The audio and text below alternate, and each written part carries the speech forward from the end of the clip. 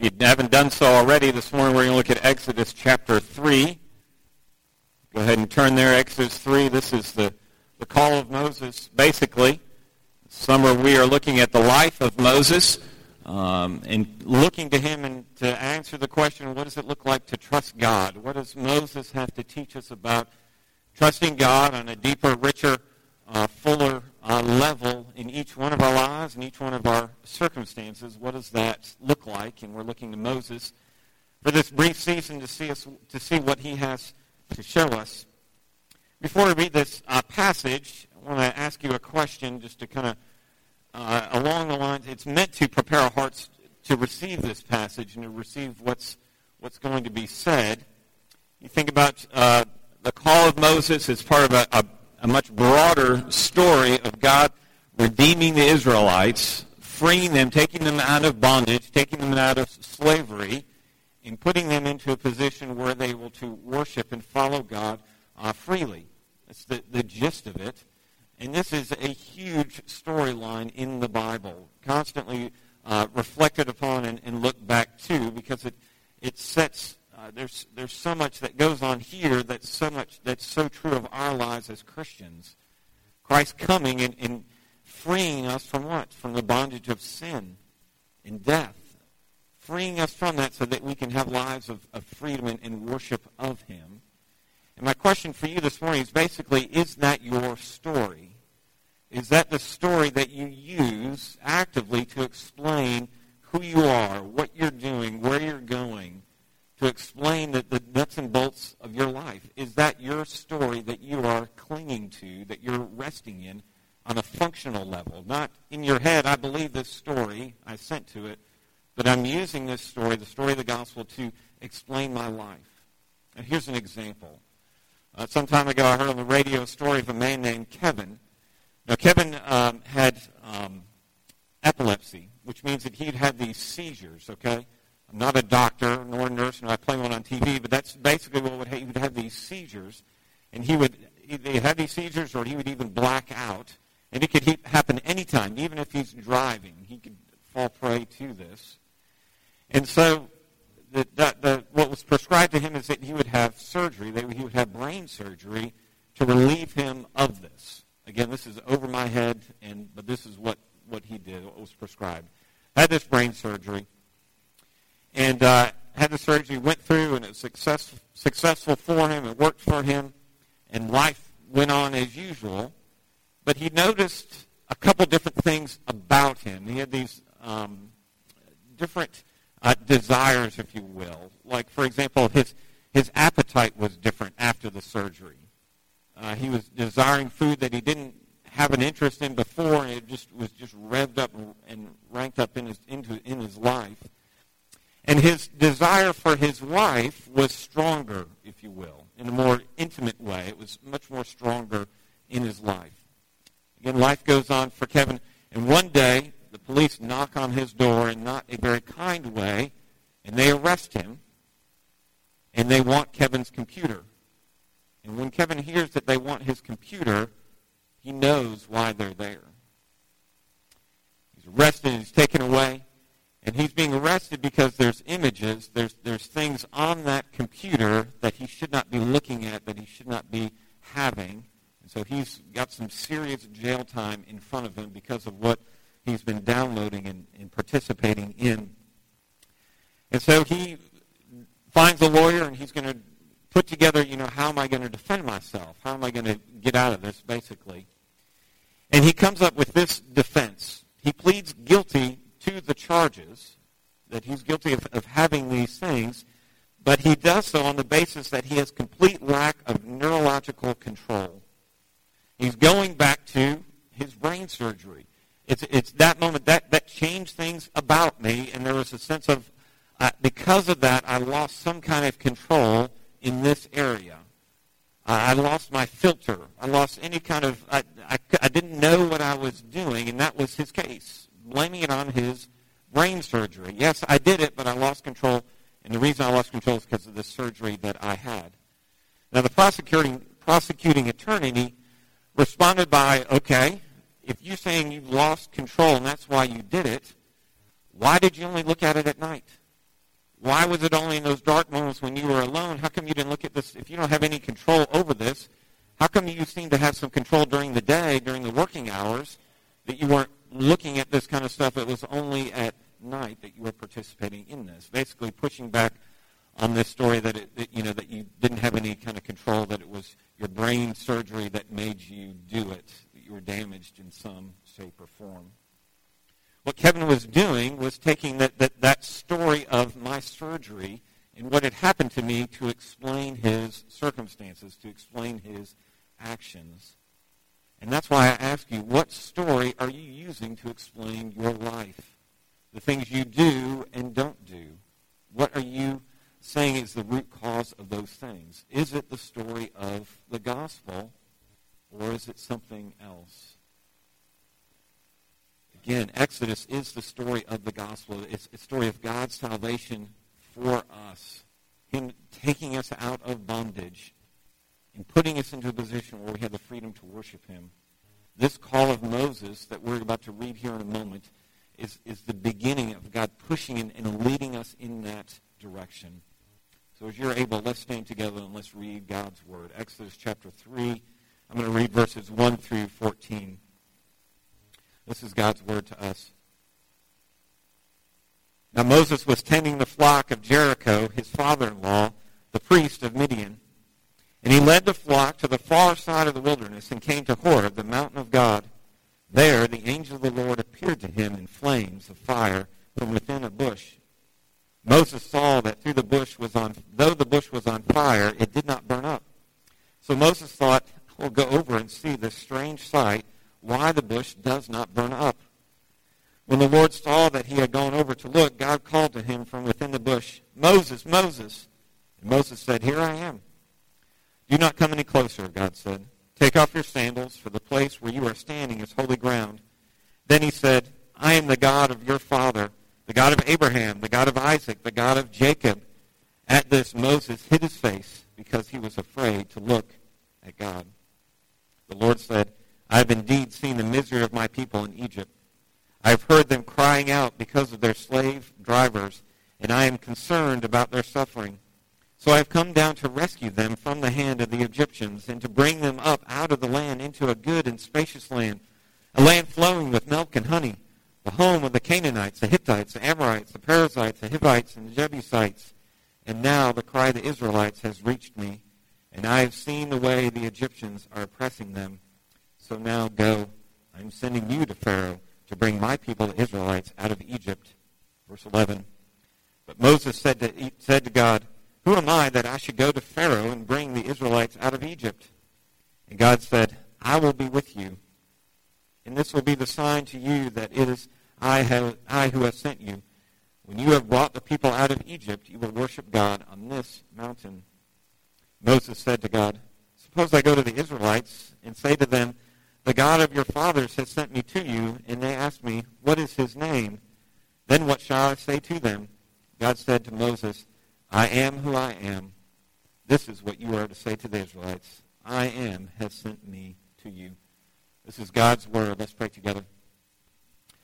Father God, we pray that we would meet with you in these moments, that you would cause our hearts and minds to linger upon your truth, upon your story that you have given to us, and help us to live out of it.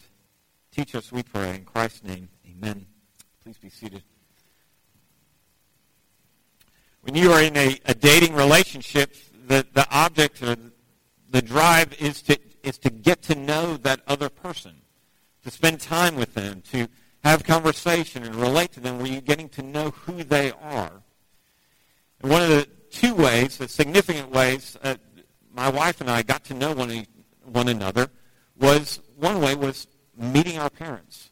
That moment, that magical moment, you might say, where you got to meet the parents, so to speak.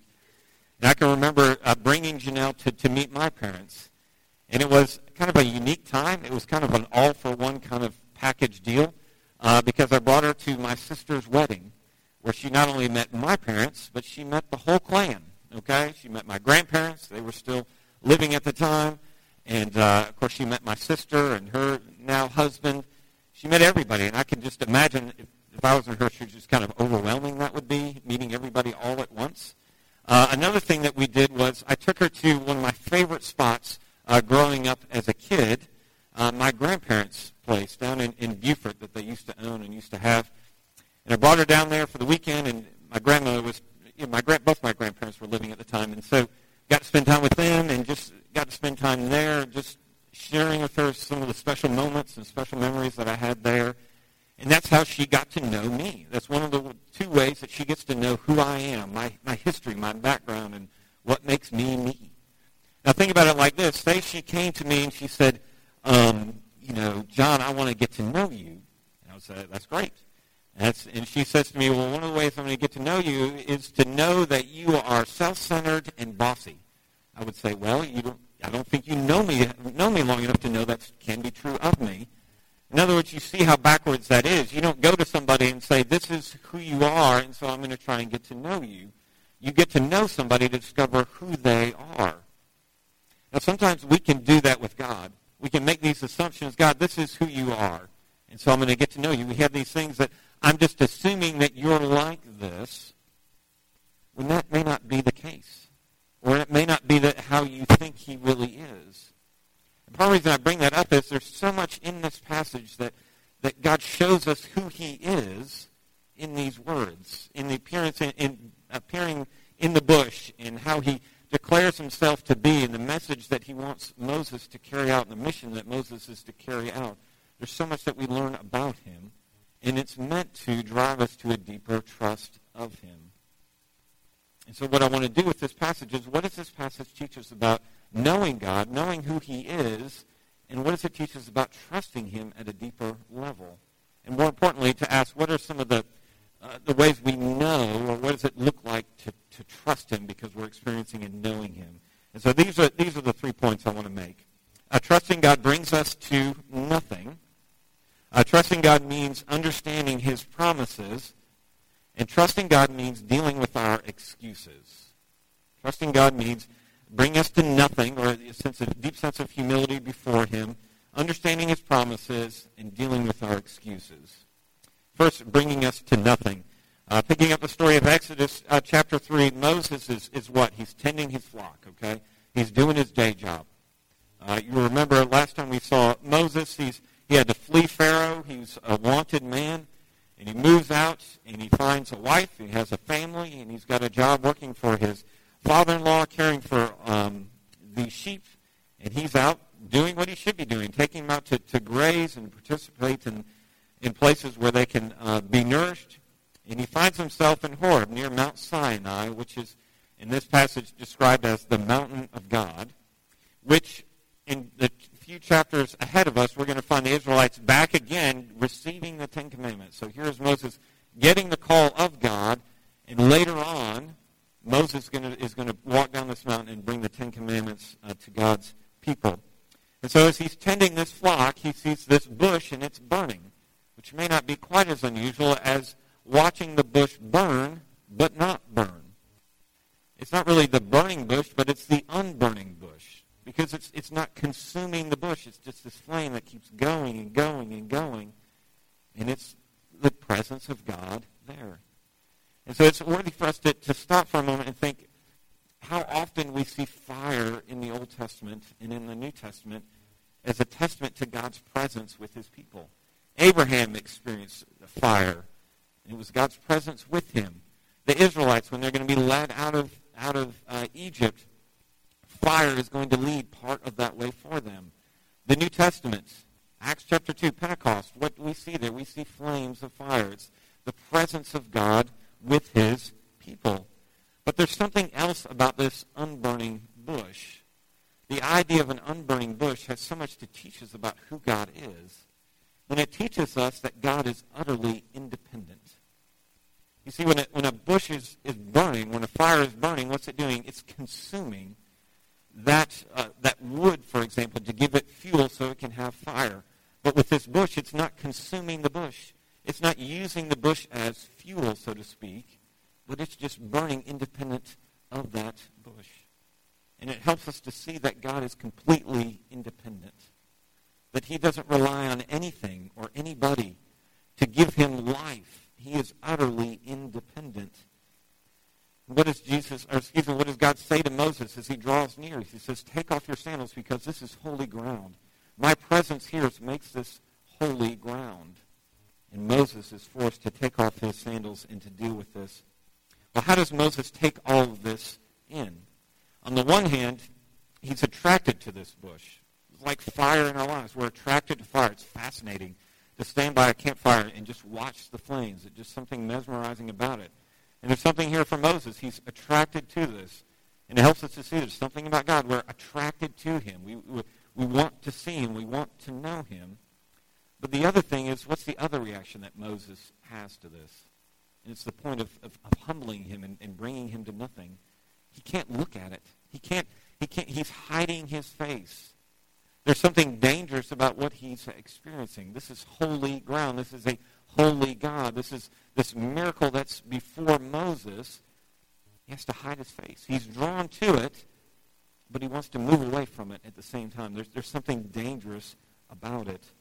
Commentators at this point will ask, the question shouldn't be, how is this bush burning but not burning? That's a great question, but a better question is, how is it that Moses is not being consumed by this holy God? How is it that he's able to stand or be in the presence of a holy God like this and not be consumed? Sure, the bush isn't being consumed, and that's a pretty big deal, but how is it that Moses cannot be consumed by this? Every time we see man confronted with God, you think about Isaiah. He sees God and has this vision of God. What does he respond with? Does he give God a big bear hug? No, it breaks him. It destroys him. He's completely undone by it. And that's what's happening to Moses here. He's just undone by the sheer presence of God. Learning to trust God and to meet with him means having to deal with that we are undone and finding ourselves undone before him. And so the question, how is it that Moses can stand in the presence of a holy God, is something we bring to the New Testament, and Jesus answers that rather quickly. He says it's the cross. That's why we can stand in the presence of a holy God, because Christ has dealt with our sin. He makes us acceptable to him. Yes, we're completely undone by our sin and by our guilt when we're confronted with this holy God, but the gospel gives us grace. It gives us his righteousness. And so you're meeting with God. You're trusting in him when there's a sense of humility, when there's a sense in which you're coming undone with the reality of who you are in light of him. The second thing, trusting God means understanding his promises. Trusting him means understanding his promises. To get this, we need to remember what happened at the end of Exodus chapter 2. What's at the end of Exodus chapter 2? It's this prayer. It's this pleading on behalf of God's people saying, God, would you please rescue us, redeem us? We're under the bondage of this sin. Life is horrible. We can't even have babies safely. Or every time when somebody gets pregnant, worried it's going to be a boy and it's going to be thrust into the Nile. God, you've got to help us. You've got to save us. You've got to rescue us. Enter Moses. Enter Moses on the scene and God raising him up. It started last week when we saw this mini ark. How Moses was preserved by being placed in this ark, and God is continuing that process of answering that prayer by raising up Moses here. And God says to him in verse 6 that he is the God of Abraham, he's the God of Isaac, he's the God of Jacob. And what he's doing there, he's reminding Moses that he is a covenant-keeping God, that he is the God of his fathers, that he hasn't been detached, he hasn't been forgetting, he hasn't been sleeping, he hasn't been delinquent, but he still remembers his people. He still remembers the promise that he made to them. And so it's worthwhile for us to pause for a moment and think, why is this such a big deal? Why is it such a big deal that God keeps his covenant? Well, the answer is what you think it is, that God is faithful. God is faithful to what he has promised. Remember what he said to Abraham, I'm going to make you a great nation. That your kids are going to have a lot of kids, and your kids are going to have more kids. And we saw that the multiplication effect in chapter 1 of Exodus. And we see that the weight of that in the end of Exodus chapter 2, and here in Exodus chapter 3, we see God, I'm keeping my covenant. I remember my people. I remember what's happening to them, and I'm working to free them, to bring them out of that bondage. Now think about this for a moment. God God comes to Moses and says, I'm the God of your fathers. I'm going to keep my covenant, and there is a plan. I hear this prayer request that my people, the Israelites, have. Think how weighty this would be for Moses to hear this. Remember who Moses is. He's been the one that grew up in Pharaoh's palace.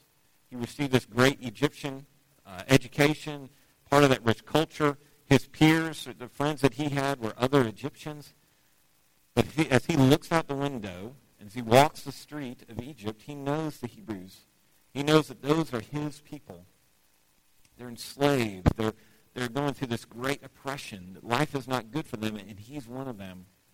And he tries to take things into his own hands. That's why he kills this Egyptian. He tries to win their favor. And maybe some kind of revolution, something could start, something that he could push and make happen, but it doesn't.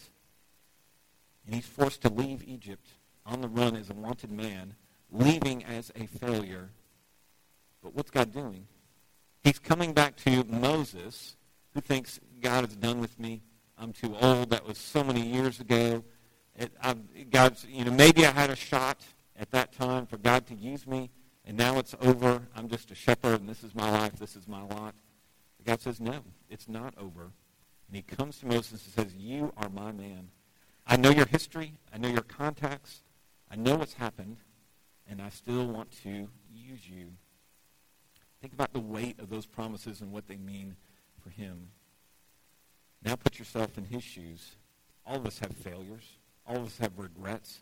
All of us have areas in our life we wish that we did this or we did that, and we think, God, you could never use me. I could never do that. I could never do this. And God says, yes, I can use you because I'm faithful to my promises. I'm faithful to my people. That's why this is so important for us to see and not let it just float past us because it feels so common. Where do you need to remember God's promises? What area of your life do you need to remember God's promises?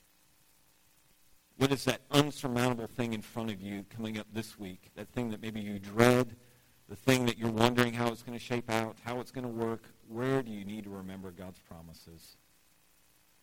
Third thing, the last thing, trusting God means dealing with our excuses. Trusting God means dealing with our excuses. You know you're trusting God when you begin to wrestle with him. When you begin to think of this is, God, I couldn't do this because of this, and what if this happens, what if that happens? You're making excuses as why not to obey, why not to follow through and trust him. And we get that with Moses here. God's saying to him, Moses, you're the God. I want you to confront Pharaoh, the one that's running this huge superpower. I want you to confront him. I want you to tell him to let my people go, and I want you to be the person that leads them out. And it's, on the one hand, it is completely reasonable for Moses to say, God, I'm not sure that's a good idea. Because it's been so long. Who am I to do that? I'm an outlaw. Okay? I've got a bad track record. It doesn't make sense that I do this. The Israelites, they're not really going to trust me because they know my background. They know my history.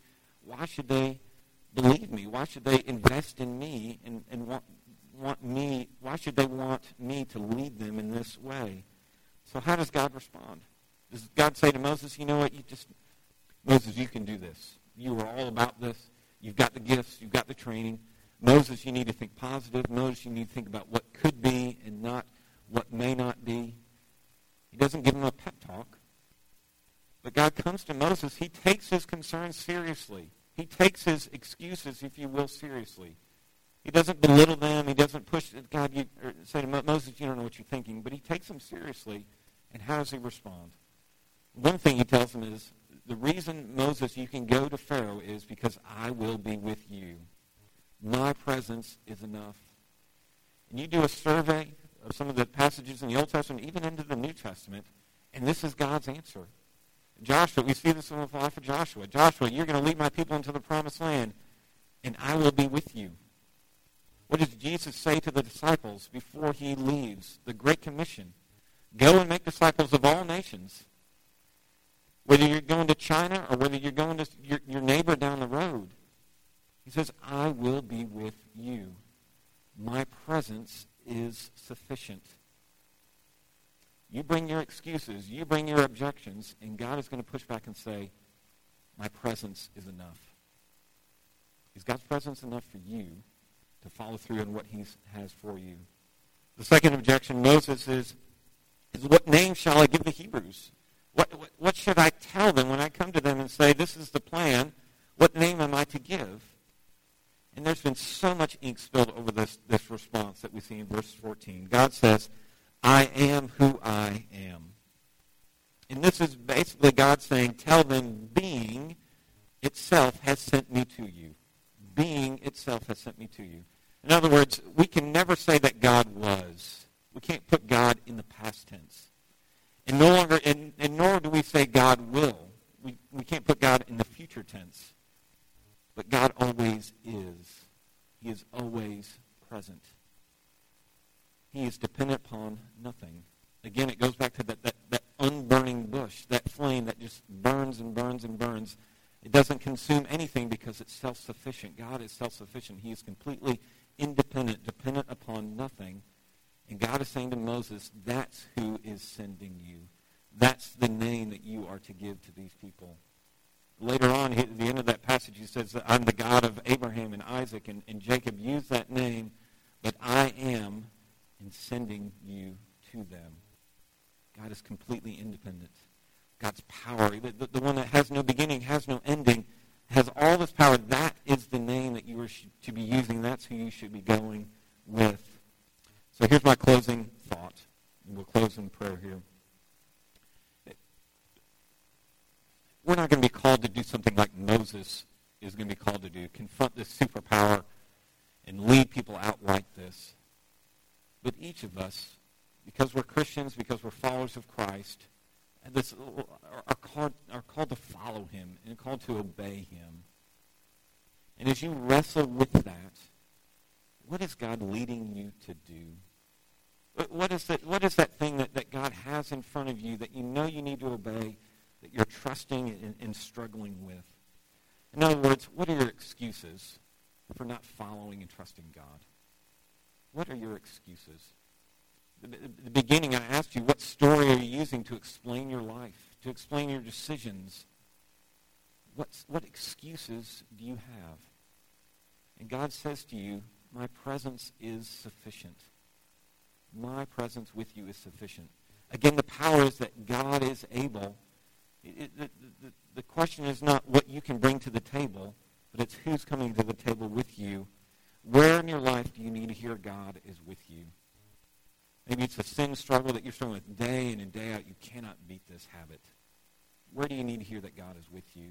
Maybe it's in your marriage. Maybe it's in your parenting. Maybe it's in your vocation. Maybe it's in the ministry of the church.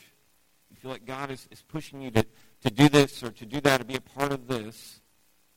Or maybe it's just being more consistent in your prayer life. Where do you need to hear that God is with you? Let's close in prayer and ask that he would be with us. Father God, we are people who struggle. We are like Moses. We don't believe that you can really use us. We don't believe that we really have the gifts. That's the perfect place to be because it leaves us in our weakness. It shows us our inability. And it leans us completely on you, trusting in your sufficiency, trusting in your strength, trusting in your ability. And so I pray that you would help us to be a people who trust you because we know that you are enough. Your presence is enough. Your spirit is enough. Your promises are enough. And that you would give us the grace to trust you more fully and more wholeheartedly. We ask in Christ's name. Amen.